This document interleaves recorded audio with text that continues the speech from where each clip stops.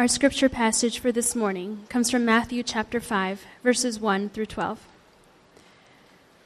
Now when he saw the crowds, he went up on a mountainside and sat down. His disciples came to him, and he began to teach them, saying, Blessed are the poor in spirit, for theirs is the kingdom of heaven. Blessed are those who mourn, for they will be comforted. Blessed are the meek, for they will inherit the earth. Blessed are those who hunger and thirst for righteousness, for they will be filled. Blessed are the merciful, for they will be shown mercy. Blessed are the pure in heart, for they will see God. Blessed are the peacemakers, for they will be called sons of God. Blessed are those who are persecuted because of righteousness, for theirs is the kingdom of heaven. Blessed are you when people insult you, persecute you, and falsely say all kinds of evil against you because of me. Rejoice and be glad, because great is your reward in heaven. For in the same way they persecuted the prophets who were before you. This is the word of the Lord. For the past month, we've been looking at Jesus' Sermon on the Mount. And these are teachings about the kingdom, entering the kingdom. What is the kingdom?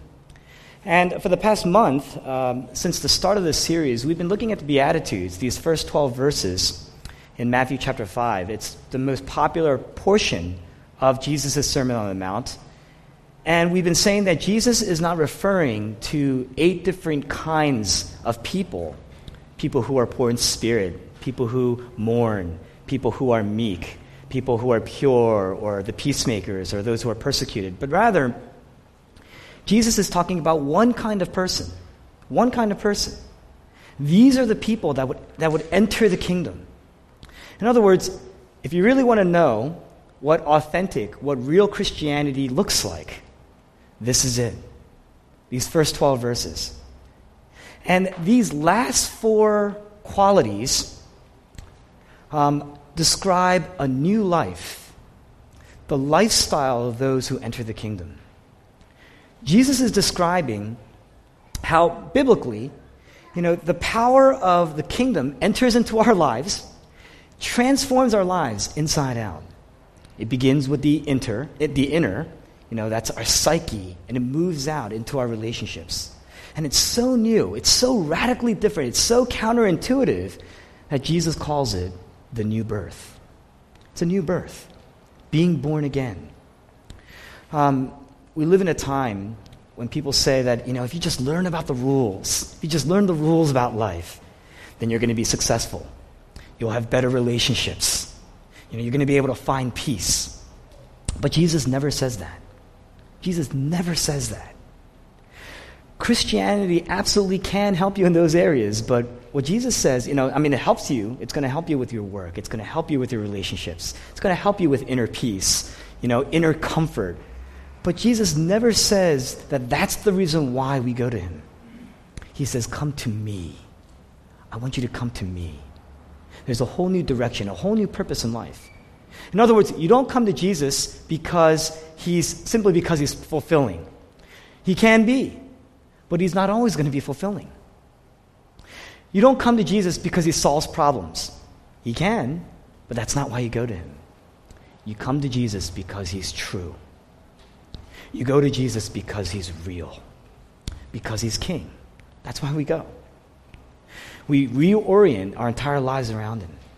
And this final set of Beatitudes talks about that, what it means to reorient your life around Jesus. It begins on the inside and works its way on the outside. It begins on the inside. You're pure in heart. And then it works its way on the outside. Peacemaking. It's a whole new direction. It's a whole new purpose in life. And that's the reason why Christians are persecuted. So there's 3 points today. Very simple, 3 points. What it means when a Christian is pure in heart. What it means when Jesus calls us peacemakers. And what it means when he says that we are persecuted. 3 things. Pure in heart, peacemaking, persecution. First, Jesus says, blessed are the pure in heart. What does that mean? Jesus is saying, you don't become a Christian through subversion. You become a Christian through conversion. In other words, becoming a Christian is not about, or Christianity is not about behavioral modification, but rather it's about heart transformation. And why is that? It's because it's possible to change yourself without having a change in heart. It's possible to improve yourself, to improve your life, but the Bible actually speaks about having a new heart. And that's the difference between religion and a heart that's been transformed by the gospel. Religion is about being outside in, transformation on the outside in. But the gospel is inside out. The gospel is about a heart transformation on the inside that works its way on the outside. And so, think about it this way. The Bible talks about the heart as the root. When we think about the heart, we think about our feelings. But the Bible doesn't refer to the heart as your feelings. The Greek word radix, right? It means the core of things. The values that you hold, your motives, what you're really after. This is what you're really thinking. This is what you're really feeling. The Bible says, as a result, the purity of heart, the purity of a person's heart is the mark of Christianity. So to be pure means to be singular, to be focused, and particularly in relation to our idols. Psalm 24, it's the call to worship we read this morning. Who may ascend the holy hill of the Lord? He who has clean hands and a pure heart, who doesn't lift up his soul to an idol.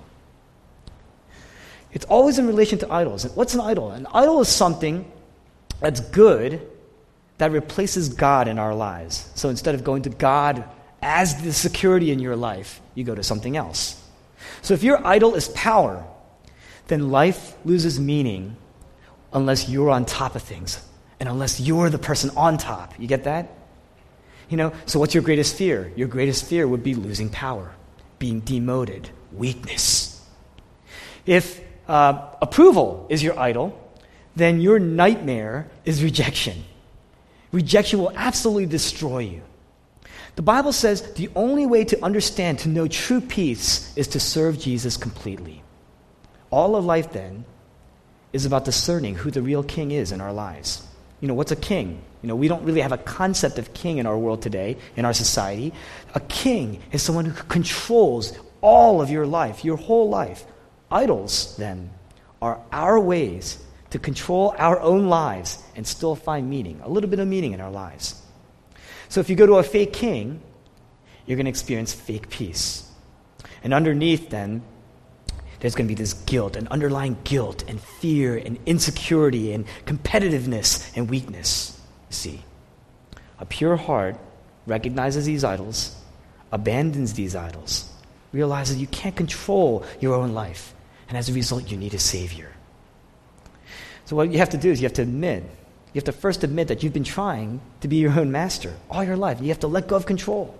It's the hardest thing to do. It's impossible to do unless God is already working in your life. You have to let go of control, and you have to come to the real king. How do you know you did? How do you know you came to the real king? What does it mean? Here's an example. If your heart is pure, if your heart is singular, then what that means is that, the famous passage, of Jesus' explanation of the commandments, love the Lord your God with all your heart, with all your soul, with all your mind, with all your strength. That's what it means to be singular. If your heart, your mind, and your will are loving the Lord, then that means it's integrated. The heart, the mind, the soul, the strength, it's integrated. Is your faith just intellect-based only? You can tell because, what parts of the worship appeal to you? Is it just only those parts that are intellect-based? Or is it just the parts that are emotion-based? Or are you looking for just to see, how do I change my will? How do I change outwardly? So you read and you study the Bible and you memorize Scripture, but there's no love in your life. Or you're just overwhelmed. You're just built on emotion, but there's no change in your life. Or you're incredibly obedient. You're just striving. You're just working, but there's no joy. There's no worship in your life. That means at the core, the radix, your heart is not engaged. That's what that means. Colossians chapter 3, let the word of Christ dwell in you richly. There's joy, there's worship. At the same time, there's peace. You see that? There's a story about the Wesley brothers, John and Charles Wesley. They were the founders of the Methodist Church. And if you know anything about John and Charles Wesley, they're incredibly methodical. That's the term Methodist Church. They're incredibly, just outward, just disciplined. Their lives were just focused and consumed by a disciplined life. But as John Wesley, he was the brain. He was all about the intellect, the mind. And yet Charles Wesley, who really wrote, he was the songwriter, he was the worshiper, he was the emotive brother. As they both came across Martin Luther's commentary on the Galatians, and as their hearts were transformed by the gospel, it was said that John Wesley started to write hymns. And Charles Wesley started to go into the Word deeper. The mind, the heart, the will being integrated. That's what it means to be singular. A Christian has joy because he's free. And he's free because he's forgiven. Because he no longer is under the control of idols in his life. And as a result, he's at the banquet. He knows he doesn't deserve to be there, but he's at the banquet with the King of all kings. He didn't deserve it. It's like the 2000-2001 76ers. You shouldn't have been there. You had no business being in the finals, but you're there. And as a result, you might as well just enjoy the ride, right? It brings you down to earth. Come on, we all know that they didn't deserve to be there that year, right? It brings you down to earth. Jesus says the pure in heart, they will see God. Back then, you couldn't see God. You couldn't see God. If you saw God, it meant that you would be destroyed. What this means is that you have a new life. A life, according to, Peter writes, a life imperishable. The Apostle Paul writes, a life imperishable. Now you know what your life is made for. Before, we've always been afraid of that, and yet at the same time, we long for that in our lives. We're always afraid of it, and yet we long for it. We're afraid because we know we need a new heart. Deep inside, we know we need a new heart. And yet we're afraid because we don't want to give up control. That's what it means. That's what it means to be pure in heart. Now, the second point is Jesus says, blessed are the peacemakers. What does that mean? In the Bible, the peace that God talks about is not about inner calm. It's not about inner poise. Obviously, the gospel is going to give you poise. But here, what Jesus is talking about is the end of a war. Real peace. A peace treaty, the end of a war. It means that, what he means here is that all human beings are naturally in a state of enmity with God. We're enemies of God. It means that the only time that God ever made himself weak, the only time that God ever chose to make himself touchable for our sakes, he did that for us. And what do? We killed him. We're at war with God. That's what it means. Now, some of you are saying, you struggle with that, what I just said.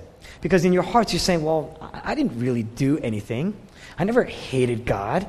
I don't always obey God, but, I definitely never, ever in my life ever said that I hated God. And I want to submit to you that I believe you're being genuine on one hand when you say that you don't hate God, because your hatred is actually hidden. It's actually subterranean, subcorpus. It's inside. And that is destroying and just distorting your life. And unless you see that, unless you come to grips with that, you will not be able to make peace. Let's look at the mind, the heart, the will again. Let's take a look at those things again. The mind, the will, and the emotions. Okay? When these things are integrated, we call that worship. Loving the Lord with your heart, your mind, your soul, and your strength. And I'm going to borrow this great example. My favorite preacher, Tim Keller, I'm going to borrow this example. And Jonathan Edwards, he wrote a treatise called Men Are Naturally God's Enemies. And he says, you see symptoms of hostility all around you. All around us, there's symptoms of hostility that we have towards God. Jonathan Edwards says this: if you look carefully, and he was an incredible intellectual, some people say that he was probably one of the most intellectual minds, perhaps the only great intellectual mind in American history. This is what scholars say about him. He says, if you look carefully, first of all, we have an intellectual hostility towards God. He says, look at the real God. Tell me you're not hostile to him. Look at the God of the Old Testament. God gives us very, very stern commands. Don't touch the ark. And then someone comes along, touches the ark, and what happens? He falls and dies. And we say, I struggle with that. I really struggle with that. I really struggle with God being that way. And because of that, I can't believe. You know what that means? That's hostility. We have a willful hatred towards God. You know, when we get sick, or when we're in trouble, or after a particular sermon once in a while, you pray. It's very easy to pray. And, when you pray, you make all these promises, these resolutions, right?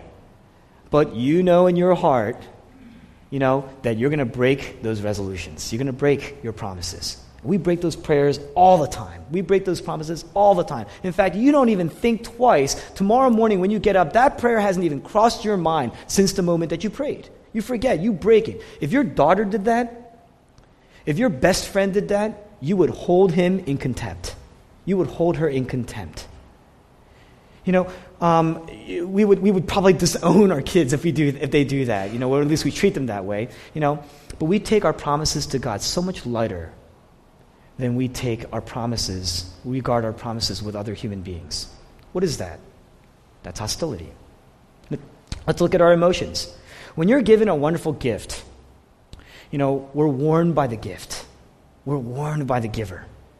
When you have a bad day, it's easy to turn to a warm body, a close friend, turn to that person around for help, for support, right? We do that, But think about it. It's so easy for us to look amidst the great gifts that God has given us. What has He given us? He's declared us beautiful in the eyes of Christ. True acceptance. You are Christ's lover. He has accepted us. He has given you His love. He has given you His heart. He has called us eternal treasures.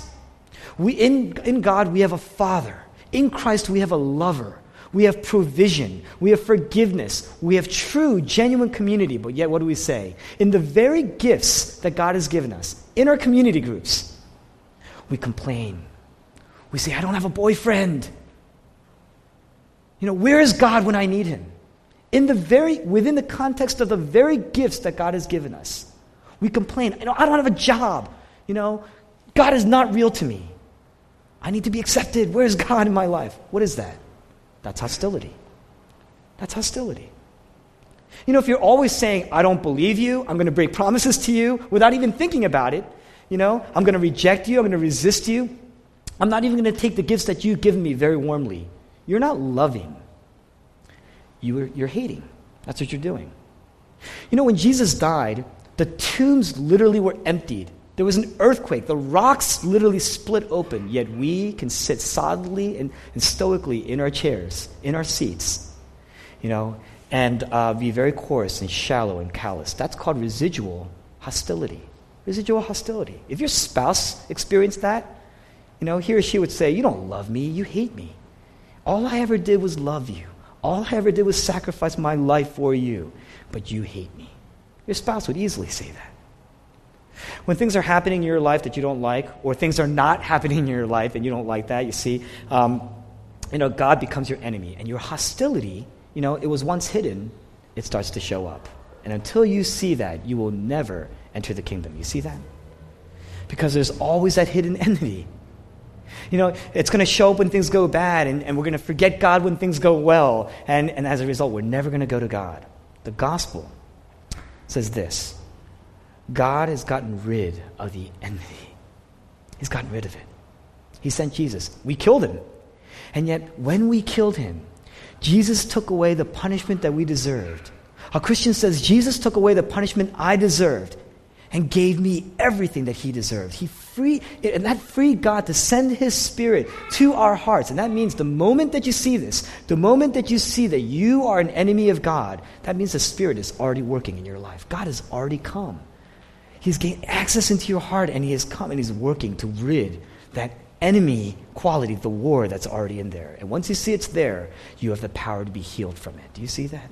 Do you know that? Until then, there's no peace. There's this passage in the Old Testament. You have Naaman, a relatively obscure character, a person in the Old Testament. He's a Syrian general, and he sends his messenger to Elisha, a prophet of God. And basically what he needs is healing. And he says, I want you to go to Elisha for healing, to tell me how to get healed, because he's got leprosy. And Elisha basically tells the messenger to come. He basically tells, Naaman, tell him to come and bathe in the Jordan River, and he'll be cleansed. And Naaman is irritated.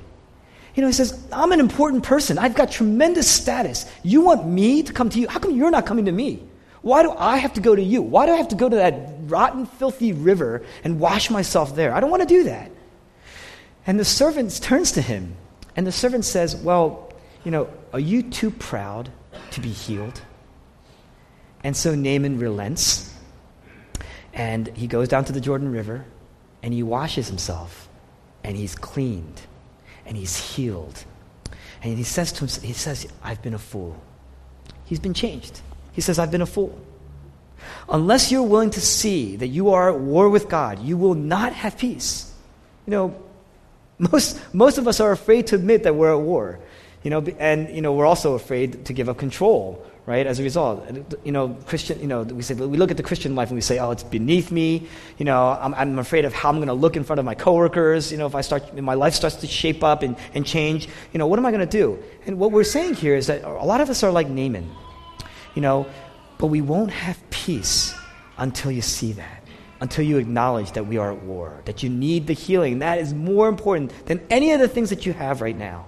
These things. That's how you have peace. It's going to restore your worship to God. Peacemaking, some of us, we think that peacemaking means that what it is a person who doesn't rock the boat, just keeps the peace, but that really can't be it. You know why? Because Jesus wasn't like that. Jesus wasn't like that. How did he make peace? By not making waves? Absolutely not. If peace begins by acknowledging or admitting to our hostility to God, what's peacemaking? What's true peacemaking? It's us proclaiming and announcing that the war is over. All over us, in our lives, all around us, we experience the residual hostility that we have towards God. And a peacemaker is somebody who's overwhelmed by the fact that that the war is over in his life. And that brings us such joy and such contentment in our lives that we are able to share and bring that peace to other people, to teach them over again. You know what? You're at war. That's why you're anxious. That's why you're bitter. That's why you're angry. That's why you're never satisfied. Now, obviously, we do that over the context in relationship over time. But as we do that, what we're doing is we realize, we want to convey, you need to make peace with God because the war is over. And let me tell you how the war is over. Jesus took on the wrath. Jesus took on the war. I was at war, but now I'm at peace. And what we're doing is we're bringing good news to those around us. It looks like this sometimes. Sometimes it's going to be freeing people up. Sometimes it's to relieve people. Sometimes we're comforting people. Sometimes we're rescuing them from themselves, from their sin. But the point is, you have a completely different view of people around you. You're no longer looking at them as beneath you. You're no longer looking at them as people that you need to step over or climb over. You want to bring peace. Instead of being self-conscious, I'm not sure if I'm going to like that person. I'm not sure if they like me. Is this person worth any of my trouble? Instead of doing that, back then, everything was about performance. All of our relationships are based on performance. But now it's no longer based on performance. You're at peace, and you want to bring peace to other people. You're no longer asking, is this person worth my trouble? What you're really saying is, what's God doing in this person's life? And why am I in it? Why am I there? Why am I present? That's peacemaking. It's a new purpose in life, a whole new direction, a whole new purpose in life. You're sensitive to the Spirit's work in your life. You're praying for people. How can I encourage what God is doing in their lives? That's the second point. That's what it means to be a peacemaker. The third point, we talked about being pure in heart, singular, focused, and we talked about peacemaking. Because you're singular and focused, you're worshiping God in the process. Inside out, you are healed, and now you know that the war is over. You realize you are at war with God, hostility towards God, and now you are healed, right? Why does that lead to persecution? It seems like persecution would not happen if that's the case. Why does it lead to persecution then? Every beatitude is true of all Christians. Let's start with this. Every beatitude, every blessing is true of all Christians. We said that those are all the qualities of a Christian. So it's not only like some of you are poor in spirit, and others of you are meek, and still others of you are mourning, and others of you are persecuted. That's not what it says here. These are the qualities of everyone who enters the kingdom. And if that's the case, that means that everyone who is a Christian is persecuted. It's all at the same time. The Bible doesn't say that everyone who is persecuted is godly, but everyone who is godly is persecuted. You can be persecuted. Sometimes I'm so persecuted. It must be because I'm a Christian. You can be persecuted because you're just unpleasant or just annoying as a person. It is possible. Don't blame God for that, right? Even if you're a Christian. But the church, a new Christian, has found favor with all people, and yet at the same time will later be persecuted by them. You're going to attract people and at the same time repel them. That's the history of the church, all at the same time. This text says, I'm going to branch off of this text. Let's think about it. If no one is attracted to you, even though you believe you're a loving person, or if no one is repelled by you, even though you believe you're pursuing holiness, you may not be a Christian. You may not be a believer. You may not have entered the kingdom. If you're always being persecuted, to be honest, it's probably because you have repulsive character. In all honesty, right? If you're never persecuted, then it's probably because you're a coward. The Spirit hasn't come in. If you're always persecuted, it's probably because you are very confident, but you're not humble. If you're never persecuted, it's probably because you are very humble, but not confident. The gospel gives us humility and confidence at the same time. Otherwise you're not gospel transformed. Let's think about our careers. We live in the city of Philadelphia. We have to talk about careers. If you don't cut corners, if you work 8 hours, honest day, a full, honest, hardworking day, you're going to get persecuted. You know why? Just by nature. Because you're going to make other people look bad. Because other people like to cut corners. Other people like to cheat on their hours. Other people are not as hardworking. So by nature, you're going to make them look bad. And they're going to question you. They're going to say, what's that guy's angle? What's that guy going for? What's that person what's that person's agenda? They're not going to believe you intellectually. They're going to be reactive to you, meaning they're not going to be warm to you. They're going to harm you. They're going to resist you. You see that? You're taking on the character, of somebody who's going to basically receive hostility. You're being persecuted. Let's talk about management. If you get promoted to become a manager, managers are expected to give their all for the sake of the corporation, right? That's how it works, right? A Christian manager will not underwork, right? 8 hours, right? But they won't overwork either. They're going to give it their all. They're going to give it everything they've got, but they're not going to overwork at the cost of their lives, the quality of their family, their friends, their relationships, their health. You get it? You see what I'm saying? You're going to get chastised for that. They're going to look down on you for that. They're going to watch you for that. What do you think that's called? It's because they don't believe you. They want to resist you. They don't want to be warm to you. Right? That's persecution. In most cases, we experience the slightest bit of that. It's more than we can bear. How do you know that you're a peacemaker? How do you know that you're a peacemaker? Some of it is going to be because of the implicit work of the Spirit in your life. You're going to experience some persecution as a result of the implicit work of the Spirit in your life. It's going to change your character. It's going to shape your character. And those differences are going to lead to some chastising, right? Some people looking at you, raising their eyebrows at you. But some of it is not just going to be implicit. It's going to be an explicit work of God in your life. And as a result of that, people are going to say, this person is completely different. I don't know if I can trust him anymore. I don't know if this person's credible in my life anymore. I don't know if this person seems like a fanatic, because it's so different, so radical. At the least, it's counterintuitive, countercultural. Everybody else is in the corporate ladder is stepping over one another to get ahead. What you're saying is, you know what? Let me help. Completely radical. What's this person's agenda? They're not going to trust you. Or they're going to resist you. Or they're going to look down on you.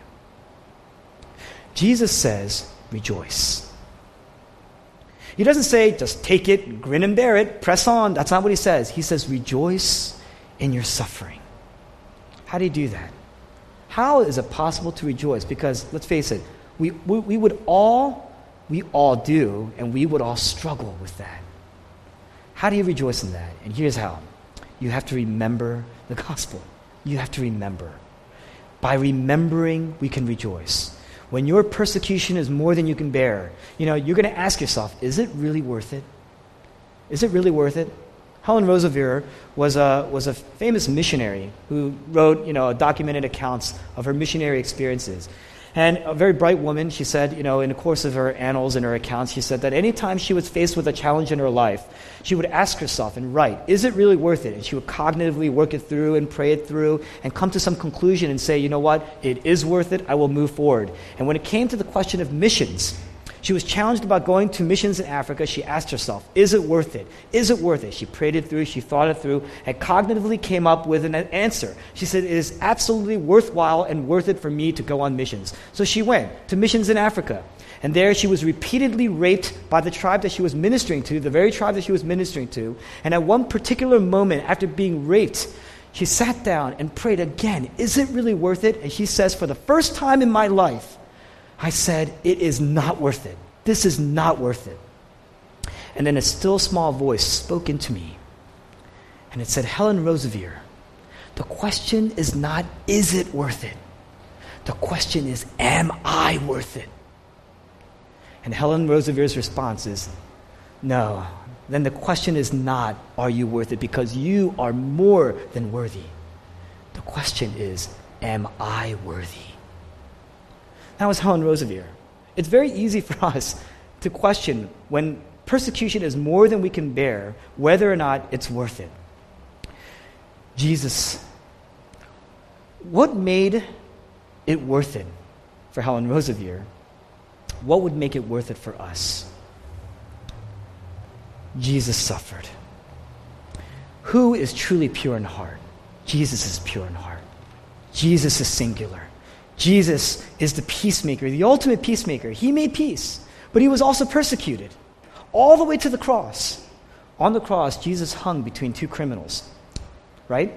One person completely disbelieved him intellectually, did not believe him, questioned him to the end, wasn't warm to him, mocked at him, hurled insults at him, shunned him. He was shunned by the people around him, by the crowds. He was persecuted. In other words, that criminal resisted him with his own will, resisted him emotionally, resisted him intellectually. He was hostile. He suffered incredible hostility, not just by that criminal, but by everybody around him. His own disciples had deserted him. And on the cross, what happened? The ultimate persecution came to him on the cross. Even though he came with all confidence and all humility, he was killed. And yet Isaiah 53, even though he was hung on the cross, suffering the shame, the burden that his people deserved, he looked to his Father. He said, my God, why have you forsaken me? His own Father abandoned him, had forsaken him, rejected him, turned his face away from him. The beatific glory of God turned away. The blessing became the curse. Jesus suffered the ultimate wrath of God. And then in Isaiah 53, we tend to focus on the suffering servant portion of Isaiah 53 and the detailing the suffering that Jesus would undergo. It says at the end that he would be satisfied by it. Jesus is satisfied by that. What that means is that at Gethsemane, he's in Gethsemane, he's praying to the Father, and there he's overwhelmed because he knows and he's experienced what would become of him in the next day. And he's on the cross and he sees the insults that are hurled at him and he's being mocked. And yet, the Bible says that Jesus, that gave him satisfaction. That gave him ultimate satisfaction. On the cross, it gave him ultimate satisfaction. Think about that. He saw everything that he would suffer. And yet, when he is asked, is it worth it? He says, it was absolutely worth it. It is to my satisfaction. All these things had to come to pass, and he was satisfied. He said, it is finished. For you. For you. On the cross, Jesus was forsaken so that we would be accepted. God turned his face from Jesus so we could see his face. Jesus was singular. Jesus was pure in heart. The promise was that he would see God, and yet he did not see God, so that we would see God. Jesus, the peacemaker on the cross, became sin. He became sin. In other words, the wrath of God, the war of God was opened up, and the wrath of God fell, the rejection of God fell on Christ. Jesus faced the ultimate wrath that we deserve, so that we would have the ultimate blessing that he deserved. And when you see what Jesus did for you, focused singularly for you, he becomes your beauty. Because you're his beauty, he becomes your beauty. He becomes the answer to your soul's delight. Do you see that? What your soul has been longing for all your life. Helen Roseveare says, I gave up nothing, and yet I gained everything. The gospel teaches us to realize that we gave up nothing in comparison in gaining everything. We've gained the kingdom in Christ. Do you believe that? Do you trust that? As I close in prayer, I'm going to call up my own father in faith. If you notice, every month we tend to have, on the average, every month we have communion together as a body. And Reverend Greg Hoball, who I tremendously respect, very few people are asked here more than once a month. Reverend Hoball has been asked to come here at least 3 times already because he's a spiritual father of mine. And these times are special for our family and our body. So as I close in prayer, he will be leading us in communion together in faith. Let's pray.